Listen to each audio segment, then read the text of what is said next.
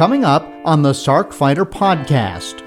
There are dozens and dozens of vaccines, actually, in different phases of development, but there are primarily three right now in the United States that I think it would be beneficial for the audience to be aware of. A special bonus edition of the Sarc Fighter podcast where we bear down on how much Sarc fighters need to worry about COVID-19. If you have sarcoidosis and you have badly damaged lungs or a badly, if it affects your heart and your heart function is decreased as a result of that, you're probably at greater risk. Coming up, listen in as two top sarcoidosis doctors weigh in on the special challenges those of us with sarcoidosis are facing in the midst of the pandemic.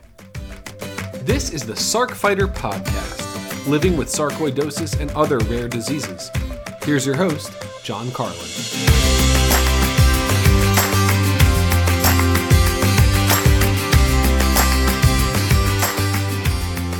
Hi, everybody. Before I get to today's bonus edition of the podcast, I want to remind you that the Foundation for Sarcoidosis Research is excited to invite everyone to attend the virtual Patient Education Summit. It'll be the weekend of June 12th and 13th. This is a unique two-day experience hosted on an interactive platform where people can connect and network with sarcoidosis patients and care partners from all over the world and hear from world-renowned sarcoidosis experts. So whether you're new to sarcoidosis or you have an advanced understanding of the disease, there will be something there for everyone. Again, that's coming up on the weekend of June 12th and the 13th. And you can go to www.stopsarcoidosis.org to learn more and to register for that event. And I hope you will attend. Those are always amazing events, and the folks at FSR work very hard behind the scenes putting it together, even in our still virtual state, to make it a rewarding experience and an eye-opening experience, and I do hope that you will check it out. Officially, hello and welcome to this bonus episode of the Sarc Fighter podcast. It's brought to you in part by a grant from aTyr Pharma. And today, in this episode, it's a recording you'll be listening to of a special seminar that I hosted, put on by the Foundation for Sarcoidosis Research. It was very well attended. Almost 400 people signed up to hear it live. And they asked me to moderate. This is a discussion with Dr. Peter Sporn, who is the director of the Sarcoidosis Center of Excellence at Northwestern, and also Dr. Wonder Drake, a researcher at Vanderbilt University.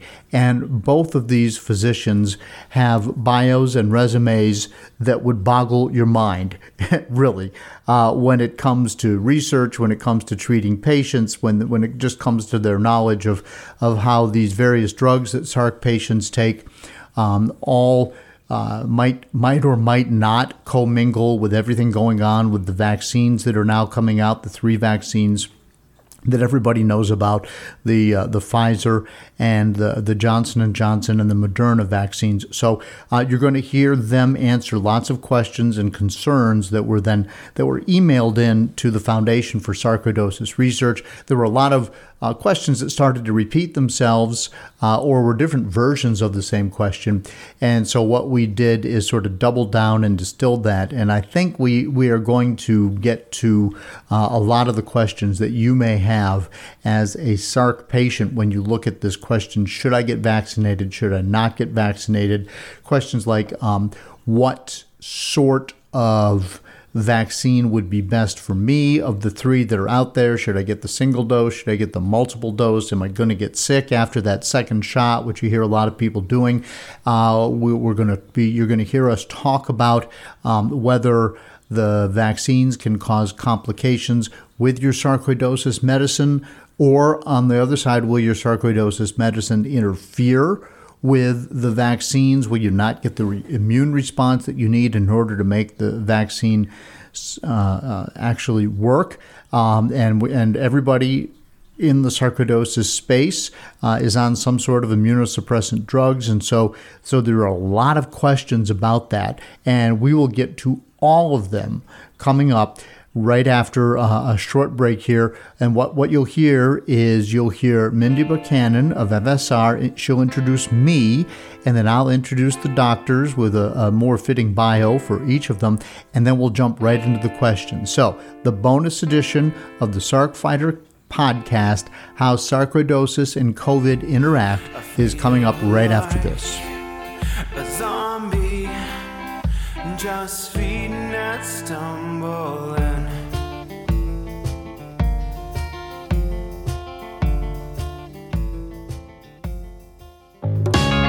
Hi, I hope you're enjoying the SarcFighter podcast. You may be wondering, what can I do to help? How can I be a part of the sarcoidosis solution? It's simple. Make a donation to KISS, Kick In to Stop Sarcoidosis. 100% of the money goes to the Foundation for Sarcoidosis Research. Look for a link in the show notes of the SarcFighter podcast. I'm going to introduce myself real quickly, but I won't be staying on. My name is Mindy Buchanan. I'm the Director of Patient Programs with the Foundation for Sarcoidosis Research. So I'll be here, but I'll be in the background. And so I wanted to share with you a couple quick things. The first thing is that we have turned the chat function off during this webinar as the questions were submitted during the registration process. So with that, I want to give a thank you to our sponsor, Boehringer Ingelheim. And we want to tell you just a really quick bit about our summit coming up. Our Patient Education Summit is virtual, June 12th to the 13th. Really exciting. We've got 6 plenary sessions, including answering your medical questions, research in sarcoidosis, FSR overview, and finding knowledgeable providers. We also have a providers as patients panel, so that'll be a really cool one, so that our patients who are kind of on both sides of those coins. And we have an FSR Speakers Bureau showcase with 15 patient stories. Additionally, we have tracks focusing on different manifestations, including Sarcoidosis 101 for those folks who are new to having sarcoidosis or suspected to have sarcoidosis, chronic sarcoidosis for those folks who've had it for a while, and an overview session as well that kind of is the middle ground. Additionally, we have 15 exhibitors where you can find information and videos and chat with representatives from all of our exhibitor booths. And we have tons of networking opportunities, including 12 chat rooms, an open coffee break Zoom. You can pop in anytime, all day long, one-on-one messaging and video chats with individuals that are at the summit and connecting via shared interests. So if you said you liked something on your registration, you're bound to bounce into someone else who said they liked it too. Finally, we will be giving early access to the platform. So if you register, you get up to 4 days to poke around and see how things work. And the content will all remain available until August 13th. The early bird price ends tomorrow, guys. So if you're interested in registering, I encourage you to go to stopsarcoidosis.org and get yourself registered. And we also have scholarships that we award every Friday. So with that, I'm going to stop my share. And I'm going to introduce John Carlin. He's our moderator today, so you won't have to see me. He's an award-winning news anchor, currently working at WSLS 10 in Roanoke, Virginia. He's the host of the bi-weekly SarcFighter podcast, which you guys might have heard. You can also find it on our website. And he's an FSR patient advocate and member of FSR's Patient Advisory Committee. John is also an avid cyclist and a strong pillar of his local community, a loving husband, father, and grandfather, and sarcoidosis warrior. So with that, it's off to you, John. All right, Mindy, thank you very much for that wonderful introduction. I appreciate that. And we have some great questions for the two doctors who have agreed to join us and sort of sort out all of the issues that we all have when it comes to sarcoidosis and COVID and vaccines. And I just know there are a ton of questions about that. So let me introduce our two panelists tonight. And I will start with Dr. Wonder Puryear Drake. She works at Dr. Drake, thank you. She works at the Sarcoidosis Center of Excellence, Department of Medicine at the Division of Infectious Diseases at Vanderbilt University. Dr. Drake has published over 40 articles in sarcoidosis, pulmonary fibrosis, and the etiology, as well as pathogenesis of chronic inflammatory conditions. Dr. Drake is a recipient of FSR's small grant for her project entitled What is the clinical impact of IL-6 blockade on sarcoidosis pulmonary fibrosis? This investigation examined the increased production of IL-6 in certain T cells in female sarcoidosis patients compared to males. The proposal also looks at the therapeutic efficacy of IL-6 blockade on sarcoidosis pulmonary fibrosis. Dr. Drake has received funding from NIH and the Robert Wood Johnson Foundation and is the recipient of multiple American Thoracic Society Awards for excellence in sarcoidosis research. So, Dr. Drake, thank you for joining us. Yeah, my pleasure. My pleasure. And also joining us tonight is Dr. Peter Sporn. Dr. Sporn is a professor of medicine in the Division of Pulmonary and Critical Care Medicine at Northwestern University Feinberg School of Medicine. He is the director of the Multidisciplinary Sarcoidosis Program at Northwestern Medicine, a designated Sarcoidosis Center of Excellence. He sees patients at both Northwestern Memorial Hospital and also at the Jesse Brown Veterans Affairs Medical Center in Chicago. And I've been asked to know that beyond medicine, he is a lover of jazz music. Dr. Sporn, thank you for joining us. Pleasure to be here. All right, so doctors, we have received a lot of questions, and we have a huge audience tonight, and I think that's indicative of the interest in this subject material. And I know you both have had a chance to look at the questions, and we saw a lot of them repeated over and over in one form or another. And so tonight we've sort of distilled this down to the very essence of what we were hearing over and over. And in an hour, we'll get through as many of them as we can. So I want to throw the first question out about the different types of COVID-19 vaccines. Who wants to field this one first? Had you two decided ahead of time who will be handling this one? I'm happy to. We said we'd just kind of go back and forth. Okay, and that's great. And I may jump in at any given time.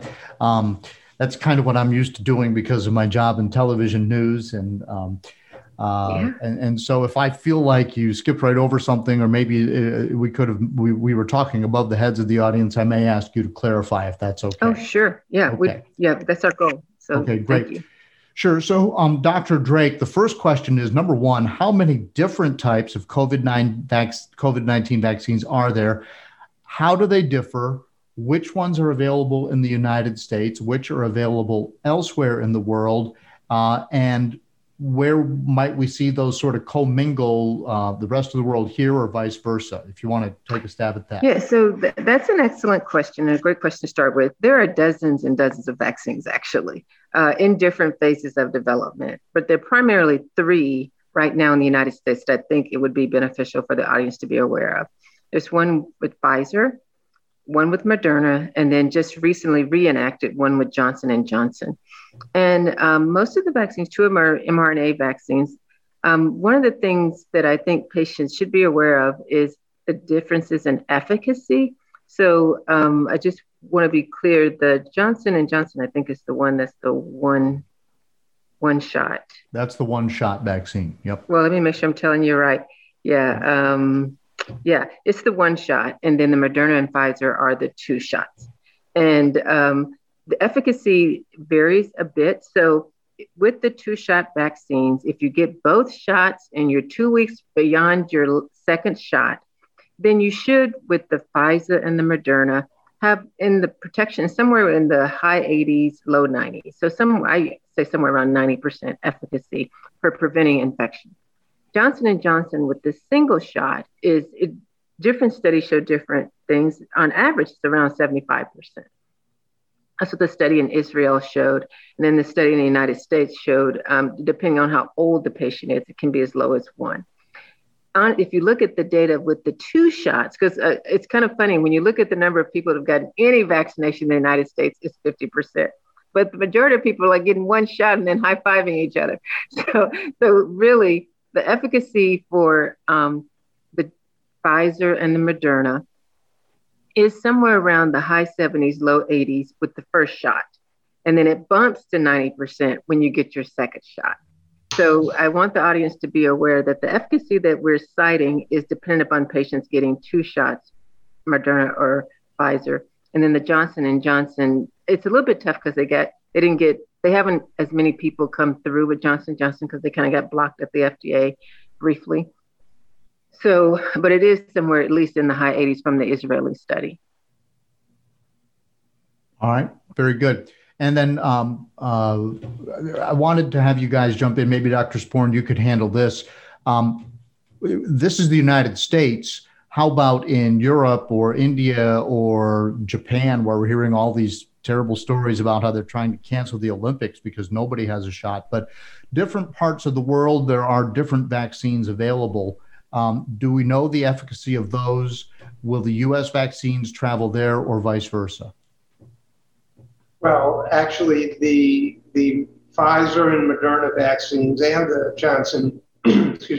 Johnson vaccine are all available in other countries. Now, different countries have different regulatory bodies that determine which vaccines get approved. So I can't tell you precisely which countries off the top of my head have approved which vaccines, but I think it's fair to say that the Pfizer vaccine and the Moderna vaccine have been approved widely across the world in many, many countries and are available to varying degrees based on supply throughout the world. The same is true, maybe to a somewhat lesser extent, for the Johnson & Johnson vaccine. So those are the vaccines that are approved here that are also available in other parts of the world. There are many other vaccines, as Dr. Drake said, that are in various phases of development, but some of the other vaccines have been approved in other parts of the world, not currently in the United States.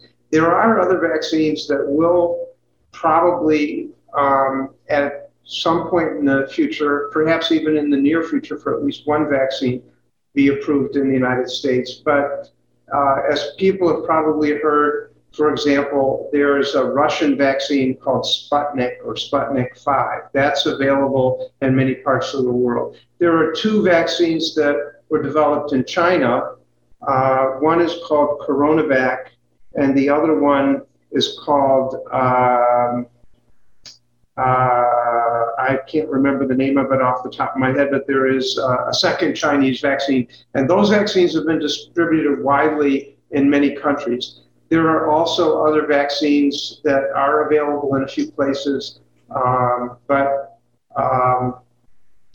those vaccines probably aren't going to be available in the United States in the near future. People have probably heard about this vaccine from a company in the UK called AstraZeneca. It was developed in conjunction with scientists at Oxford University, which is in England. And that vaccine is available in Europe, and it's been widely used there and in other countries. And we don't have that in the United States at the present time, but that may become available in the US at some point in the future as well. All of these vaccines are effective to varying degrees. And, just to second what Dr. Drake said about the efficacy of the vaccines that we do have in the United States, all three of those vaccines are highly effective. They haven't actually been compared to one another in head-to-head studies. So the numbers we have about efficacy, we've heard numbers like 90 to 95% for Pfizer and for Moderna, and a slightly lower number for Johnson & Johnson. But that's not actually based on a head-to-head comparison. The Johnson & Johnson vaccine was tested in some other parts of the world, and they came up with slightly lower efficacy numbers. But as we probably will get into, there are some different versions of the virus circulating, and they have changed with time, what people call variants. So I'm sure we're going to talk about that. But so with the slightly lower number for efficacy of the Johnson & Johnson vaccine, it may be because many of the people who were in the trials where the Johnson & Johnson vaccine were tested had some of these newer variants, which may be a little bit more difficult to protect against. Fortunately, the vaccines appear to be effective against all the variants that are circulating in the United States right now. Yeah. And Peter's right. In South Africa, he's referring to, they use the Johnson & Johnson, and they have the South African strain, I forget the number, but it basically only shows 63% efficacy in one study and no efficacy in another. So the South African government pulled the Johnson & Johnson vaccine there. And it's totally because they had a different strain causing coronavirus infection than the ones that we have here in the United States. So if the strains cross over, we may see changes in vaccine efficacy. And that's why Fauci and other leaders are discussing, will we need a booster? Right. Yep. That was in the news today, as a matter of fact. I want to go on to the next question, and this dovetails, I think, pretty obviously from what we've been talking about. And the question is, how is it possible to develop vaccines against COVID-19 in less than a year? Because here in the sarcoidosis space, we're always hearing about people trying to find a drug in the years and years and years of clinical trials, something that'll work against sarcoidosis. And yet, boom, here in less than a year, we've got the vaccine to fight COVID. So A, how do they do that? And B, is it safe? Who wants to handle that first? I'll take that one. So that's an excellent question. So I think there are a couple of things. So unlike sarcoidosis, SARS-CoV-2, we knew the cause of the disease. And when you know the cause of the disease, it's much easier to move faster. Second of all, there had been researchers at the NIH, Barney Graham, for example, and at Vanderbilt, Mark Dennison, who had been studying cousins of SARS-CoV-2 for the last 2 decades. So when SARS presented itself, they knew the virus structure. They knew antibodies that would most likely work against it. And at Vanderbilt, we have a vaccine immunologist named James Crow. He was featured on 60 Minutes, where he basically has a factory where they do nothing but make vaccines. And he actually discussed there how they had gotten new technology in that enabled them using computer technology. And then through this mechanism they have to grow the virus really fast to try all these different antibodies. So when it broke out in China, they immediately got sera from people who died and sera from people who were around people who died but didn't get sick.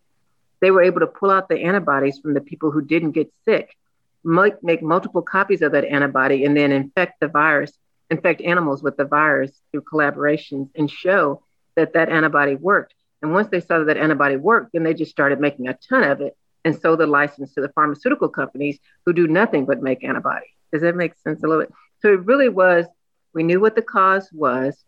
People have been working on cousins of SARS-CoV-2 called MERS, because it infects bats. And they were wondering why bats were dying. So they knew a lot about SARS before it got to the United States at the end of February, beginning of March last year.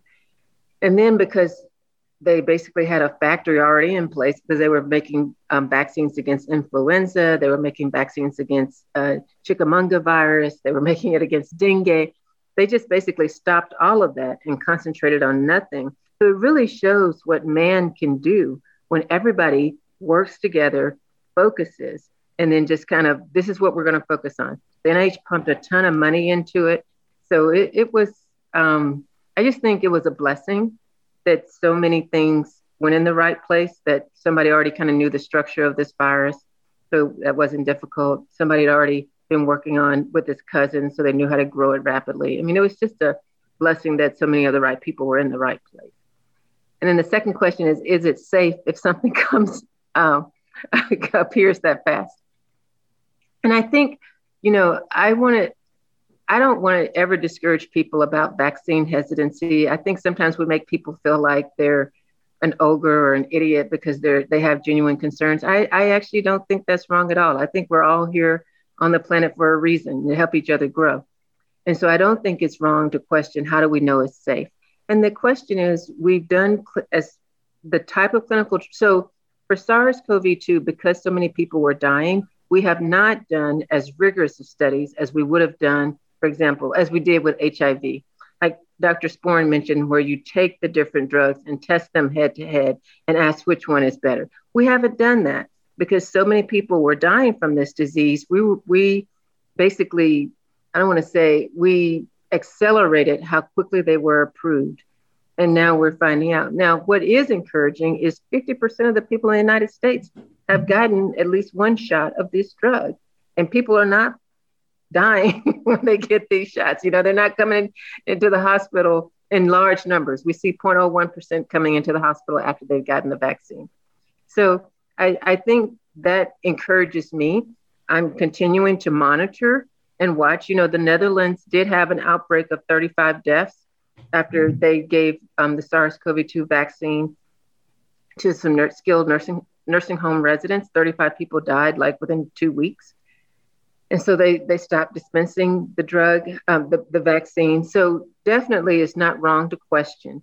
You just don't want to be extreme on either end. You don't want to be naive and say nothing can ever happen with these vaccines because we have accelerated their emergence and given them to people in a way that we didn't do for HIV, in a way we didn't do for flu drugs, in a way we didn't do for other medicines. But at the same time, you don't want to say they don't work at all because they clearly are making a difference. Sure. And what's the greater evil, the potential downside from the drug or the potential downside from the virus, right? Dr. Sporn, would you agree with that?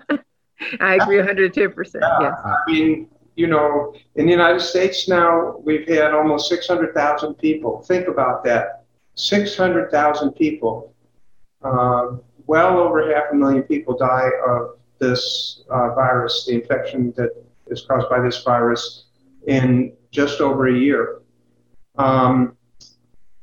It's possible that a small number of people have died as a result of getting the vaccine, but now that more than 170 million people have received, or perhaps the number is even higher than that today, but that's the number I heard a few days ago, have received at least one dose of one of the vaccines just in the United States. We've reduced the number of infections and the number of deaths coincident with, in the same time frame that the vaccine has been rolled out, the number of deaths, which were at a very, very high level in the wintertime before the vaccine was widely distributed, now has been cut to a fraction of that. So I really think it's fair to say that hundreds of thousands of lives have been saved by the vaccine. And just to add to what Dr. Drake said about the development of the vaccine, she emphasized the fact that it was possible to determine the cause of this infection and identify the virus and its structure, its genetic material very, very rapidly because of advances in technology for studying viruses. But the other thing that people should understand is that the methods for developing a vaccine, like the different types of vaccines that have now been developed, the Moderna vaccine, the Pfizer vaccine, which are both mRNA vaccines, and the Johnson & Johnson vaccine, which use another type of virus to get the vaccine into cells, and that's called an adenoviral vector. We can talk more about that in a minute. But the technology and the methods for developing these vaccines, people have been working on for more than a decade. And so it was almost like being in the right place at the right time that this virus came along, because they were poised with the technology that had been developed over the decade or more of research on this to actually just plug the structure of the virus into the system that had been developed and then create a vaccine. And then the other thing is that, when you study the effectiveness of a treatment in people, whether it's a drug for a disease or whether it's a vaccine for an infection, how quickly you can get the information you need to prove whether it's effective or not and whether it's safe depends on how common the illness is. And one thing about COVID was that it was happening in millions and millions of people. So it was possible to do a study where they could get, in the case of the Pfizer vaccine as just one example, because that was the first one that was approved, 44,000 people recruited into a study within a matter of just a couple of months. And that was a tiny fraction of all the people who were getting sick. But it was possible to do that study so quickly because of how common the illness was and how quickly it progressed. So it was possible to determine whether or not we could prevent this infection or prevent serious type of illness from the infection really, really quickly. And so going back to the safety question, I just want to say hundreds of thousands of lives have been saved by the vaccine. We can't say that no one ever got sick from the vaccine, that no one ever died from it, but it's, the balance of the equation is so much in favor of getting vaccinated. Your chance of dying of COVID is so much greater than your chance of dying of the vaccine that you should get the vaccine, in my opinion. And we're hearing a lot of that from the various health departments, nationally, locally, statewide. We're hearing that message over and over. And this is anecdotal information, but one of my observations where I work is the young people seem to, when they get the second dose of the Moderna or the Pfizer vaccine, a lot of them are missing a day of work because they're having that fever, they're having sort of an adverse reaction, which then goes away, but they are having that side effect. And that's obviously way better than getting COVID. Is that pretty much what you're seeing? And is there a difference between young people and old people when it comes to that? Peter, did you want to answer? Older? Like I'm middle-aged and I had no reaction, for instance, but all the people that I work with in their 20s, they're missing a day of work. Yeah, it definitely seems to parallel the strength of your immune response to this booster. Remember, we said that this 90% efficacy is when you get the second dose. Now, I am seeing these reactions. It's kind of varied. So there are people who are our age in their 50s and 60s who, when they get the second dose, it puts them down for a day or two. And they're having fever and arm pain, and a couple of them have rash. So I think people are, but you're right. It's really a sign more than anything that your immune system really is being boosted with this second dose, and you're feeling flu-like symptoms. Like I had a gentleman in his mid-50s who was off work for 4 days. He said, I just couldn't get out of bed. I felt like I had the flu. You know what I mean? So. Yeah, I would just add that these reactions are not all that uncommon. And they are more common in younger people, but many people have no adverse reaction at all. And for those that do, on average, those symptoms last a day or so. And it's really unusual to have 4 days of symptoms, but it can occur. But, I see that there are over 100 people, over 120 people actually on this town hall right now. And I would venture a guess that the majority of people on this call know somebody, perhaps a family member or a friend, who's had COVID and was quite ill. I hope that no one on the call lost a family member or a dear friend, but I wouldn't be surprised if that were the case. That is much worse than the side effects of this vaccine. I want to jump in because now everybody on this call is in the sarcoidosis space somewhere, and almost everybody in the sarcoidosis space is taking some sort of immunosuppressant drug to help them deal with their sarcoidosis. And so I think the million-dollar question that we want to answer before we get out of here, and let's just jump right in on it right now, is if you're taking any of these drugs, methotrexate, Imuran, prednisone, azathioprine, Cellcept, Remicade, Humira, if you're taking any of those and A, you are exposed to the coronavirus, is it going to be better or worse? Or B, if you get the vaccine, is it going to be better or worse? Who wants to start with that? I can take a stab at that. All right. So the bottom line is that we don't know all the answers. That was a multi-part question, but I think that we don't have any good information to say that having sarcoidosis by itself makes you either more likely to get COVID, or that if you get COVID, you're going to have a worse case than if you didn't have sarcoidosis.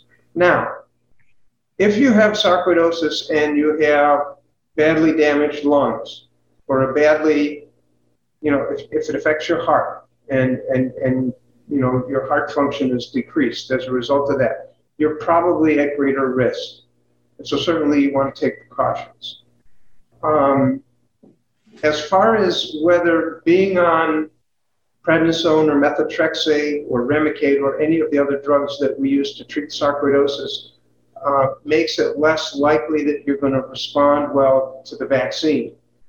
There is really not any definite information about that. We know that people who are on stronger immunosuppressive drug schedules or drug regimens, like people who have had organ transplants, and perhaps someone on the call has had an organ transplant, those medicines that we use to treat, to prevent rejection of a transplanted organ, they suppress the immune response much more strongly than the typical medicines we use to treat sarcoidosis.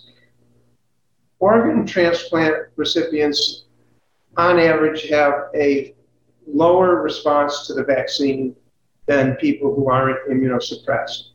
One of the things we don't know, though, is, as I said, if you're on prednisone at a modest dose, 5 or 10 or 15 milligrams of prednisone, if you're on methotrexate at 10 or 15 or 20 milligrams per week, or if you're getting Remicade, which is a different type of drug, of course, does that prevent you from responding to the vaccine? And the answer is we don't know, but I think it's very likely that the impact of those treatments is less severe than the impact of the drugs that we use to prevent transplant rejection. We use some of the same drugs, but some drugs that are used to prevent rejection actually suppress the immune system more than these drugs. So actually at Northwestern, we're about to embark on a study where we're going to look at this question. We're going to look at the antibody levels in people with sarcoidosis who get vaccinated, and we're going to analyze what the impact of these various treatments we use for sarcoidosis is on the response to the vaccine. So we're going to learn more about this in the coming months. Dr. Drake, you want to weigh in on this? Yeah, I agree wholeheartedly with Dr. Sporn. I think everyone should be aware that even people who are not on immune suppressants, if you're over the age of 65, you don't mount as strong a response after vaccination. That's what the early data suggests, as someone who's 65 or younger. So just age in and of itself seems to be a determinant of how well you respond to the vaccine. And then I think that's why they're encouraging people to get 2 shots and not just 1. So I just want to plug in for that. And then I think also just to remember that, there are multiple factors, as Dr. Sporn was alluding to try to, and I think his study is an excellent one to try to understand. I would not take the premise that because I'm on immune suppressant, there's no point in me getting the vaccine because I won't mount a response. I don't think that's true at all. And actually, I got a text yesterday from people asking me questions. You can definitely, your doctor can draw your blood, your everyday doctor can draw your blood and see if you have antibody to SARS-CoV-2. I know when we looked at Red Cross blood donors, it was very interesting that the incidence of SARS-CoV-2 infection was actually double what we thought, because there was a whole population with asymptomatic infection. And the way that we could tell is when they looked at the Red Cross database, there were antibodies to SARS-CoV-2, even though the person said they'd never been infected to their knowledge. So I guess I want people to understand that there definitely are, people are mounting an immune response to SARS-CoV-2, and an immune response is better than no immune response, is what I think. And then I also want to encourage people to realize that if you get the 2 shots, you're more likely to have a booster, and that will give you even more antibody that hopefully will be effective. So if somebody has the 2 shots and they have no perceived immune response, in other words, they don't feel sick after the second shot, does that mean it didn't work? No, that's the point I was making with the Red Cross. Okay. It's just hilarious that it turned out that there was, we thought our incidence in the state of Tennessee was incidence of SARS-CoV-2 infection was about 20%, but it turned out to be 38% when you looked at the Red Cross database of donors that came in. And these are mostly young, healthy people. They were having asymptomatic infection. and had strong antibody responses, but never had any symptoms. So you can't equate symptoms with a strong response or lack of symptoms with a weak response. John, could I add something to yes, that? Please. So I agree with everything Dr. Drake said. And it's also true that if you have no reaction, no symptomatic reaction, you don't feel sick after you get the vaccine, it doesn't mean that you're not generating good levels of antibody. In fact, it really isn't correlated very well. People who feel kind of flu-like for a day after the vaccine don't necessarily have higher levels of antibody after getting vaccinated than people who don't feel anything. And I wanted to just go back to what I said about people who are on medicines to prevent rejection for organ transplants, because I don't want to leave the audience with the wrong impression that if you're on immunosuppressive medicines, you're not going to, even strong immunosuppressive medicines, you're not going to benefit from the vaccine. Because in a recent study, even people on the strong immunosuppressant drugs that we use to prevent organ transplant rejection, which I said do have a suppressive effect on the response to the vaccine, even in those patients, half of the people who got 2 doses of either the Moderna or the Pfizer vaccine did generate good levels of antibody. So it's definitely important to get the vaccine. That will provide you with a measure of protection, even if we can't be absolutely certain in everybody with sarcoidosis that it's the same level of protection in people who don't have sarcoid or aren't on these medicines. We had a question from someone who wondered, should they just maybe stop taking their sarcoid medication before they get the vaccine? Would that be beneficial in any way? I think I'm hearing both of you say that would not be beneficial. No, I mean, what we're encouraging people to do is to work really closely with their primary care doctor. And please don't self-adjust your medications, because it could turn out when sarcoid flares, it has a lot of common symptoms with SARS-CoV-2, like you get fever, shortness of breath, sometimes cough. So it would just really confuse the picture clinically. So really what I would encourage people to do is to speak to your primary care doctor or your lung doctor, explain to them that you're interested in taking the medicine, getting the vaccine, and then they can relay to you how it should be done. If they think you should taper your medicine down safely, then you should do it in conjunction with them. But to do it yourself and potentially lead to your sarcoidosis flaring is going to be a very confusing picture to the clinicians, because there is this SARS-CoV-2. Remember, sarcoid flare is a diagnosis of exclusion, because we've got to rule out all these other things. So it just wouldn't be wise to try to do it by yourself. All right. So just stay on your medicine. Don't switch that up. Yeah, stay on your medicine. Work with your primary care doctor or your lung doctor. Work with them. Okay. And then somebody else said, well, can and you sort of touched on this, and it might be hard to tell, but if you all of a sudden stop taking your sarcoid medicine, but there's no evidence to suggest that any of these vaccines can cause a flare in sarcoidosis, is there? Right. Yeah. No, I haven't seen anything. Dr. Sporn? No, I don't think so.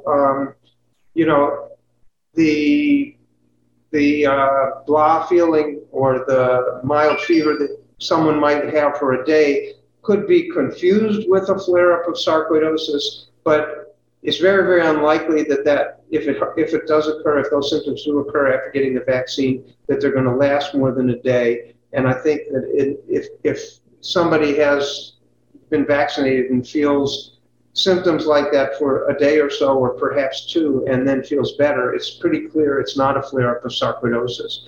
I don't know of any evidence that the vaccines can trigger a flare-up of sarcoidosis, and we don't think that's likely based on evidence from other diseases too, because of course sarcoidosis isn't the only disease where people are asking questions like this. There are many other inflammatory and immune conditions where patients are concerned, and doctors and other researchers have been looking at this question, and the evidence that's out there so far does not suggest that the the vaccination can trigger flare-ups of various different kinds of inflammatory or immune or autoimmune conditions, sarcoidosis or other. Right. There was a number of questions concerning blood clots, and I know that was one of the side effects that very early on, I believe with the Johnson & Johnson vaccine, correct me if I'm wrong, was a concern by medical science. Is there still any lingering concern about blood clots, or is there a sarcoidosis-related concern to blood clots as a side effect from any of these vaccines? So there were some serious blood clots associated with particularly the Johnson & Johnson vaccine, but those occur on the order of maybe 1 in a million or 1 in half a million people getting vaccinated. COVID itself is associated with a pretty significant risk of blood clots. The risk of blood clots associated with COVID is many, many times greater than the risk of blood clots associated with the vaccine. Because like I said, 1 in half a million to a million people receiving the Johnson & Johnson vaccine were discovered to have these serious blood clots. And it may be related to the vaccine. It's not definite that that's the case, but it's such a rare event, and the benefit of the vaccine is really so clear that I think it's obvious to me, at least, that when you weigh the pros and the cons, the pros for the vaccine far, far outweigh the cons. And the last thing I'll say is that, the publicity was about the J&J vaccine, the Johnson & Johnson vaccine, but there were these really rare blood clots associated with some of the other vaccines as well. The ones that are available in the U.S., Pfizer and Moderna, and others that are not available in the U.S. But again, these are really, really rare events. So I don't think that should cause anybody to not get vaccinated, because you got to remember, it's not just about the risk of the vaccine, it's about the risk of not getting the vaccine. Okay, very good. Dr. Drake, you agree with that, or should we move on to the next question? Oh, yeah, I do. I agree exactly with what he said. Okay. Here is an interesting question. Should people with sarcoidosis... I guess I should have disagreed to keep it exciting. There you go. Let's have some... We're good friends, so, it's not like, we agree on most things. Okay, great. Should people with sarcoidosis get an extra dose of one of the vaccines to boost their immune response? I'm not even aware of any place where you can get an extra dose. If you get Johnson & Johnson, you get 1. You get Moderna or Pfizer, you get 2. I don't know anybody's offering 3 yet, but that's a question. So that's something that's out there. Yeah, no, what some people are doing, because, in the United States, where we've been blessed with such abundance, we have this mentality that more is better. And, more isn't always better. What some people are doing is getting 2 different vaccines from 2 different places. So they may go to one provider and get their Pfizer 2 shots, and then to a different provider and get a Moderna, sort of mixing their vaccines, but in order to get even more, because in America, we're taught more is better, which is not necessarily true. Isn't that dangerous? I don't know if it's dangerous. I don't think it's smart. One of the things that the scientific community is transitioning to is really asking how much antibody is enough. Like, even though you go from 80 to 90%, does that really, you get a significant boost when you get your second, do you really need that? Are you protected at 80%, from the majority for the strains circulating in the United States right now? So I was just on a call on Wednesday morning, where we were in fact discussing that we need to do the studies now, where we clearly define how much antibody is sufficient to provide protection. Do you actually need the second shot? I think more now that COVID has quelled down, people are starting to be a lot more rigorous and a lot more thoughtful about asking questions that I think they should have asked a while back. And so, definitely there's no data that a third shot is going to give you even more protection. You're going to become a coronavirus. You know what I mean? So I that's all I was going to say is there definitely are people mixing vaccines. in the attempt of trying to get 3, because in the United States, we think more is better, Okay. I would just add that, in the future, we're going to learn more. And we haven't talked about the variants yet, but I think that's probably something that's on people's minds. And as this virus mutates, and the variants that people keep hearing about essentially are mutant versions of the virus, it may change to a degree at some point that we do have to give a booster or a modified version of the virus, modified version of the vaccine that covers these new variants better than the original versions of the virus. But we don't have that information yet. But it wouldn't surprise me. I think most of us who are working in the field recognize that in the future, we may end up giving additional shots. But we don't have any information to say that that's beneficial now, and it's not being offered. So I don't think people should worry about needing to get a 3rd shot, for example, if they got 2 shots of Pfizer or 2 shots of Moderna. 6 months or a year from now, we may be, we may know that it's beneficial to have an additional shot, a booster, at that point. Certainly, we know that, for example, with the flu shot, it's recommended to get a new flu shot every year because the flu virus also mutates or changes. And so every year, the experts who develop the vaccine for the flu look at the strains that are circulating, and they make new versions of the vaccine to cover the new variants of influenza. And so that may have to be the case for the COVID virus, coronavirus in the future. We don't know yet. We'll see. And piggybacking on that, I agree exactly with what Peter said. I think that's where we're headed. I mean, the good news is, there are 2, to me, encouraging news. One is the vaccine does work very well with the strains that are circulating within the United States.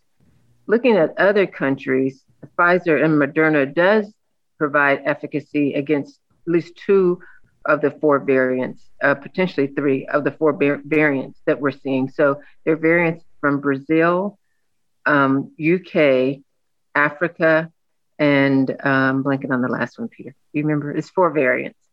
There's a lot of variants, but there are variants in Indian. Yes. Yeah, of course, India. Yeah. And so it definitely looks like the South African, so the Johnson & Johnson did not work well against the South African variant. But Pfizer and both Moderna did work well against the other 3. We're starting to see cases pop up in the United States of the other variants, but they're not nearly what they are in other countries. But I think people should be encouraged that you, even right now, have some protection against the variants if those cases start to rise more significantly in the United States. And the vaccine makers are already testing advanced versions of the vaccine, newer versions of the vaccine that will cover better these emerging variants. So that research is ongoing now, but they're already doing new studies to look at improved versions of the vaccine to cover the variants that are developing emerging in the world now. Yeah. And so people should feel reassured that that's happening. We're not just sort of, or at least I should say, the field of research here isn't stagnant. It's not that people are sitting on their laurels and saying, you know what, we got a bunch of good vaccines, so let's just sit tight. No, the science is moving along, and the vaccine makers are modifying their virus and testing new versions to see how we can continue to make sure that we have really strong protection against the virus as it changes. It feels like we're definitely turning the tide against coronavirus now. The number of cases is down, the number of vaccinations is up. They're starting to open things up for concerts and sporting events and so forth and so on. So it feels like at least the United States is coming out of this right now. Will there be enough reason to continue to research sarcoidosis and coronavirus because, as 2 or 3 years from now, will we even still be talking about COVID? And is it worth spending a bunch of money and time and energy looking at how sarcoidosis patients react to this, or should we just move on and just work on just sarcoidosis? Where do you see that going? That's an excellent question, John. So we should continue the research for 2 reasons. One, SARS has cousins, and remember that we had emergence of SARS. We didn't call it SARS. We called it. I'm trying to remember. We had emergence every 10 years of a variant of these coronaviruses appears in human populations. So we will see this virus again. This particular SARS-CoV-2, the reason it got so much attention is it resulted in so much death, worldwide death. Unlike the others where there was an outbreak in Asia, or an outbreak in bats. We found a bunch of dead bats. So I do think we should appreciate that this virus is cyclical. Its emergence in the human population is cyclical. And the reason we were able to respond so quickly was because people, it's so funny when you talk to the person at the NIH who actually characterized the spike protein. He, as Peter said, he had been working in this area, publishing in this area for over a decade. And he said, I don't know if this will ever result in anything. He told the story about 2 weeks ago, just saying that he was publishing in high impact papers, but people weren't really the drug companies weren't really interested in it. And it wasn't until SARS emerged and he said, oh, let me show you what I know about spike proteins with these viruses. And he showed them these data in this paper and then stuff he hadn't published. And they said, this is what we should use for the vaccine. But if he had not continued during this doldrum of people having interest in it, he was interested in it because he was interested in it scientifically. But when he was able to explain to them how you could actually, the adenovirus work he had been doing with other viruses, and he was able to pivot very quickly to coronavirus and show them how they could use the spike protein with the adenovirus to make a very quick vaccine. You said spike protein. So that picture we see of the little ball with all the little knobs sticking off, yes, we put on the news and we call that the corona. That's what you mean? That's a spike yes, protein? Yes, that protein, which it uses to attach to human cells. But it's just, to me, just a blessing that this is a person at the NIH. He's very interested in how to make vaccines. That's been his life study. He happened to be studying other viruses, not coronavirus, but closely related to other RNA viruses, ones that cause the common cold and things like that. And he said, oh, this should work for coronavirus. I mean, he just tells the story so incredibly interesting. So he called a few people and said, this is what I think you should do.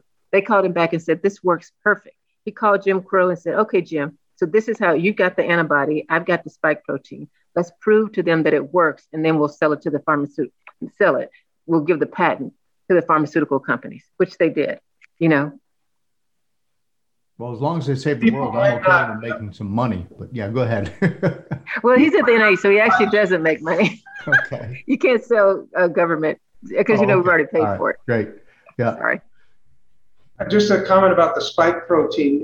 People may or may not have heard of the spike protein, but as Dr. Drake's mentioning, that's a really key protein. And, the name coronavirus is a reference to the spike protein. The spike protein, which has those projections that go all around the virus, create a kind of crown around the virus particle. And it is, in fact, a protein. There are 4 proteins in this virus, and one of them is the spike protein.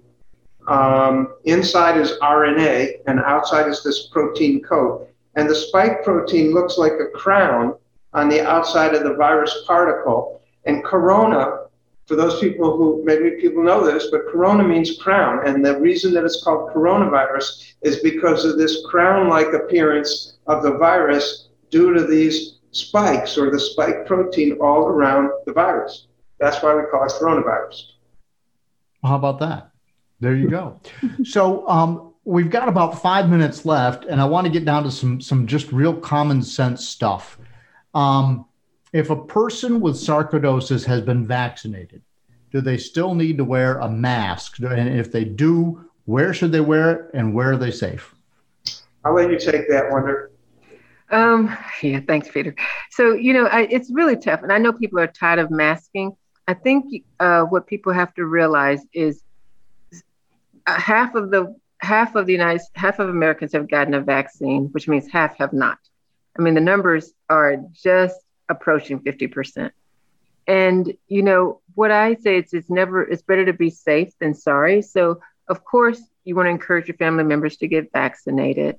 And then, of course, if you're all together, the CDC has said if it's a group of people who congregate frequently together and all have been vaccinated, you don't need to wear a mask inside. That makes sense. And they've also said that we're at the point where if you're outside and it's more difficult to transmit, you don't have to wear a mask. But I think what they said, which I think makes a lot of sense, you're on a bus, you're on an airplane, you're in an area where there are other immune suppressed people, that you should wear your mask. So hospitals, we're still masking. We're not going to stop masking. Buses and planes, where you're in a closed in area, of course it makes sense to me. And this to me is outside of sarcoidosis. This is for everybody, just to be safe. Right. I agree. And so, Dr. Sporn, the other sort of part of that question is it safe to visit family? Can you go see your grandchildren, or if you're a grandchild, can you go see your grandparents? If you've been vaccinated, is it now safe? And if sarcoidosis is a wild card in that? Yeah. Well, I think that people should use good judgment, but the frequency of infection is going down, and hopefully people are vaccinated and that their family members are getting vaccinated. Now, small children obviously can't get vaccinated because the vaccines are not approved for young children yet. Although, as I think probably most everybody knows, a week or so ago, maybe a little over a week ago, the Pfizer vaccine was approved for down to age 12. And the Moderna vaccine is soon probably going to also be approved for that age group. But they're also doing studies now in the younger children. So eventually even younger children will be able to get vaccinated. I think that it's safer now than it's ever been for vaccinated people to visit family members. Hopefully those family members are also vaccinated, with the exception of the children. If there are family members who haven't been vaccinated, you can probably be with them outdoors without a mask. You can be extra cautious if you're indoors and close spaces with unvaccinated people. It's probably safer to wear a mask. As far as other common questions that sort of go along with this, such as travel, I think it's safer now to travel than it's been in the past. People are concerned about getting on airplanes and whatnot. I think it's wise to wear a mask on the airplane. In fact, it's still really required to fly, to wear a mask. And so I agree with that guideline. But if one does wear a mask on an airplane, it's relatively safe. The air exchange on an airplane is actually pretty good. So the risk of infection on an airplane, particularly if you're vaccinated, is pretty low. So I don't want to suggest that people can now be completely carefree and completely casual. I think people still need to be cautious, but things are changing. And what we're saying now actually may change in another month or in another 3 months or 6 months. So hopefully the changes will be all in the direction that we want them to go in, which is that the risk of infection is going to be less and less with time. We can't be absolutely sure because there are always unknowns, particularly with regards to the variants. But I think we're moving to a place where it's likely that as time goes on, we'll be safer and safer if people are vaccinated. Yeah, and I just want to piggyback on that super quick. I agree 110% with what Peter said. I think we do need to realize that there were some social and emotional consequences of everybody kind of hunkering down. And this is the time, it's safe right now. So I want to encourage people to spend time with your family. We've seen more depression, more suicide, more abuse during this time because people were appropriately so, for trying to kind of follow the guidelines. But right now they've been lifted. Our infection rates that we're seeing are the same as what they were at the end of February, beginning of March. So it didn't peak. It hasn't gotten down to the beginning of February, end of January, but it's definitely continuing to go down. So I want to encourage people for healthy relationships to go out. There have been people who haven't left their yard, that, they ordered groceries in, they paid bills online. I mean, they have not physically left their property in months and haven't had meaningful contact with people. But we really do need to start back doing that for your emotional health. Right. And I don't hear either one of you saying that there's a separate, this is the advice you would give to anybody, not just somebody with sarcoidosis. I don't hear either of you saying, well, if you have sarcoidosis, it's different. What I hear you saying is sarcoidosis really, as far as we've been able to study, doesn't change the advice that the average everyday American is getting. Yeah, like it hasn't been studied, but we're not seeing outbreaks in sarcoid patients. That's really true. But I just would mention, as I said earlier, again, I mentioned that if you have badly damaged lungs, or if you have a heart problem related to your sarcoidosis, or related to something else, although sarcoidosis is what we're talking about today, then you may be at greater risk. So you have to be extra cautious under those circumstances. But I think hopefully we're moving to a time and a place where we'll all be able to behave more normally in the future. We're not all the way there yet. Very good.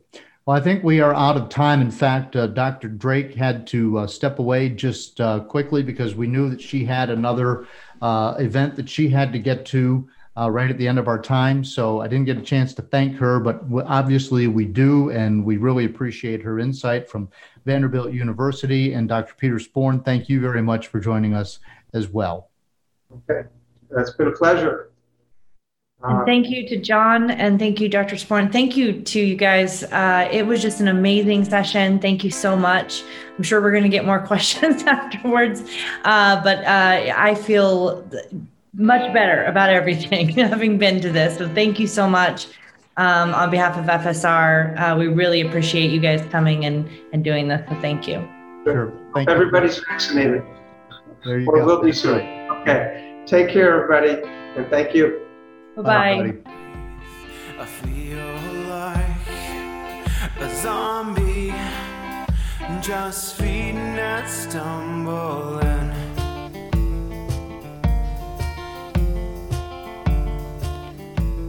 I hope you found that seminar helpful. Thanks again to Drs. Drake and Sporn for their insight and their time, and to all of you who submitted questions. I really do hope that we got to all the questions you wanted answered. I do need to mention and give a shout out to the people at FSR who put this together. They are really, in my mind, accelerating their mission in terms of helping SARC patients and helping researchers and making the organization bigger and better and stronger than it ever has been. And this is just a very small part of that. And it's a pleasure for me to be asked to be a small part of this greater mission that we're all facing. Please don't forget to sign up for the upcoming FSR Summit on June 12th and 13th of 2021. There is a link in the show notes. Also, please, if you want, send me an email if you'd like to communicate with me. Maybe you'd like to be on the Sarc Fighter podcast, or if you just have some comments or thoughts. I'm always anxious to hear what you think. Please follow The Sarc Fighter on Instagram and the Sarc Fighter podcast on Facebook. I do appreciate your interest. If you like this podcast, please share it on your social media. And really, the best way we can do this is to help reach more people by spreading it word of mouth. So if you like the podcast, please tell just one person. I hope you enjoyed this bonus episode. Until next time, keep fighting. Learn to suffer, you feel pain someday. Learn endurance, your strength will fade away. Dead man walking, trying to keep up the pace. Dead man walking, counting